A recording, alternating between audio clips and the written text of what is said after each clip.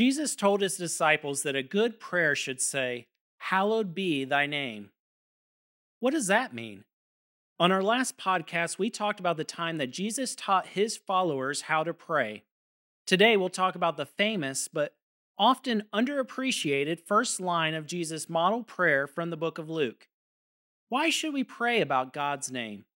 It's not just part of some religious formality or mark of respect, but it has some deeper significance. It means, Father, may your reputation be honored. And it indicates what should be one of the chief desires of our hearts.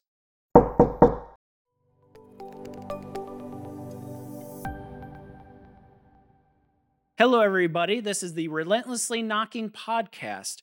I'm Scott Illey, and I'm the executive director of Logos Answers and the missionary in residence at the Woodstock Church of Christ in Atlanta, Georgia. Jesus told his disciples that if they knock, the door would be open for them. And on this podcast, we are knocking relentlessly and unapologetically as we try to discover the truth about God the Creator, the anointed Son of God, Jesus, and their Spirit-inspired word as found in the Bible. A person's name is their reputation. If you were to go into a library and you see shelves and shelves of books, but all you see on the spine is the name of the book, you would expect that the name of the book accurately represented the contents that were inside. If the book was titled Dictionary, you would expect that book to be filled with a list of words and their definitions. It's the same way with people. When we hear someone's name, we're not just identifying them, but we're usually making some sort of association in our minds about their reputation. What are they like? What do they do? How do they make us feel? The idea is frequently the same in the Bible when it talks about the name of God. The name of God is his reputation and his authority. Whenever people use the name of God, they should have in their minds an accurate picture of who God is and what he's really like. More specifically, God should be honored. When Jesus' followers asked him how to pray, this is what he said. When you pray, say, "Father, may your name be honored." God's name is special. His personal name in Hebrew is Yahweh, which most likely means I am. So even his personal name highlights one of his most distinguishable characteristics, his self-existence. No one created God. He's just always been. But more than that, his name is special because of who he is and what he represents. He is the maker of heaven and earth and everything in them. His nature is to be gracious and compassionate, slow to anger, and great in faithfulness. In Jesus' model prayer, he is expressing the idea that God should have a reputation worthy of his character. He should have a reputation that is special and a name that is above all other names. Unfortunately, that doesn't always happen. God's name can get dragged through the mud. People may misuse God's name in their speech. Others may even openly mock God.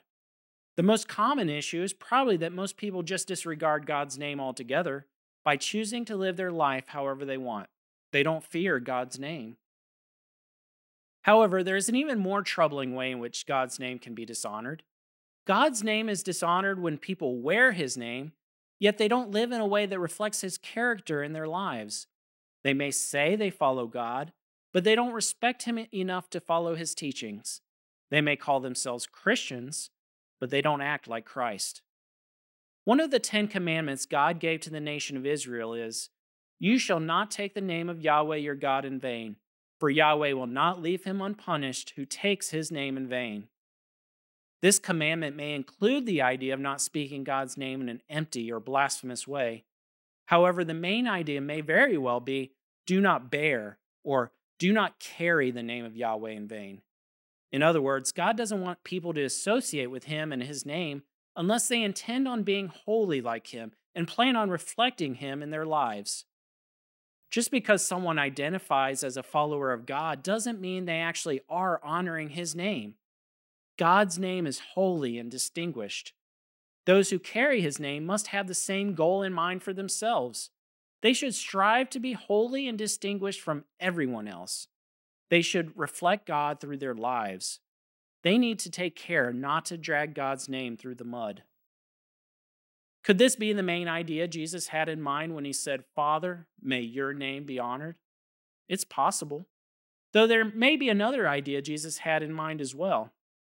The prophets who came before Jesus looked forward to a time in which God's people would no longer dishonor his name. For hundreds of years, the nation of Israel identified themselves as followers of God, but they continually rejected him by following after other gods. So God delivered them over to be ruled by the other nations of the earth until a time in which he would open up his kingdom to the entire world through his anointed Son.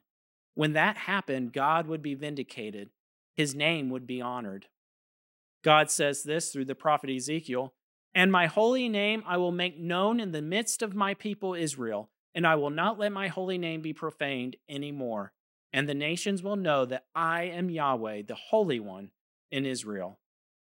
When God came to earth in the flesh as Jesus, it was time for God's name to become special again. He was going to turn the world around, and Jesus was going to be the one to usher in this new age on the earth. Many people from many different nations would come to honor God's name, except now through the name of Jesus. There are still many people in the world today who do not honor the name of God. Does that mean that the promises of the old prophets failed and the prayers of Jesus' followers failed?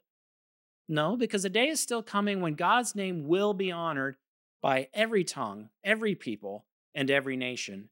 The Apostle Paul wrote this to the church in Philippi. As a result, God exalted him and gave him the name that is above every name, so that at the name of Jesus, every knee will bow in heaven and on earth and under the earth, and every tongue confess that Jesus Christ is Lord, to the glory of God the Father.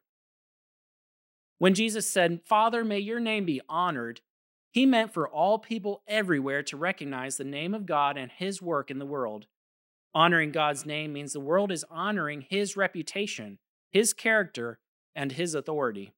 That should be one of the chief concerns for us as well as followers of Jesus.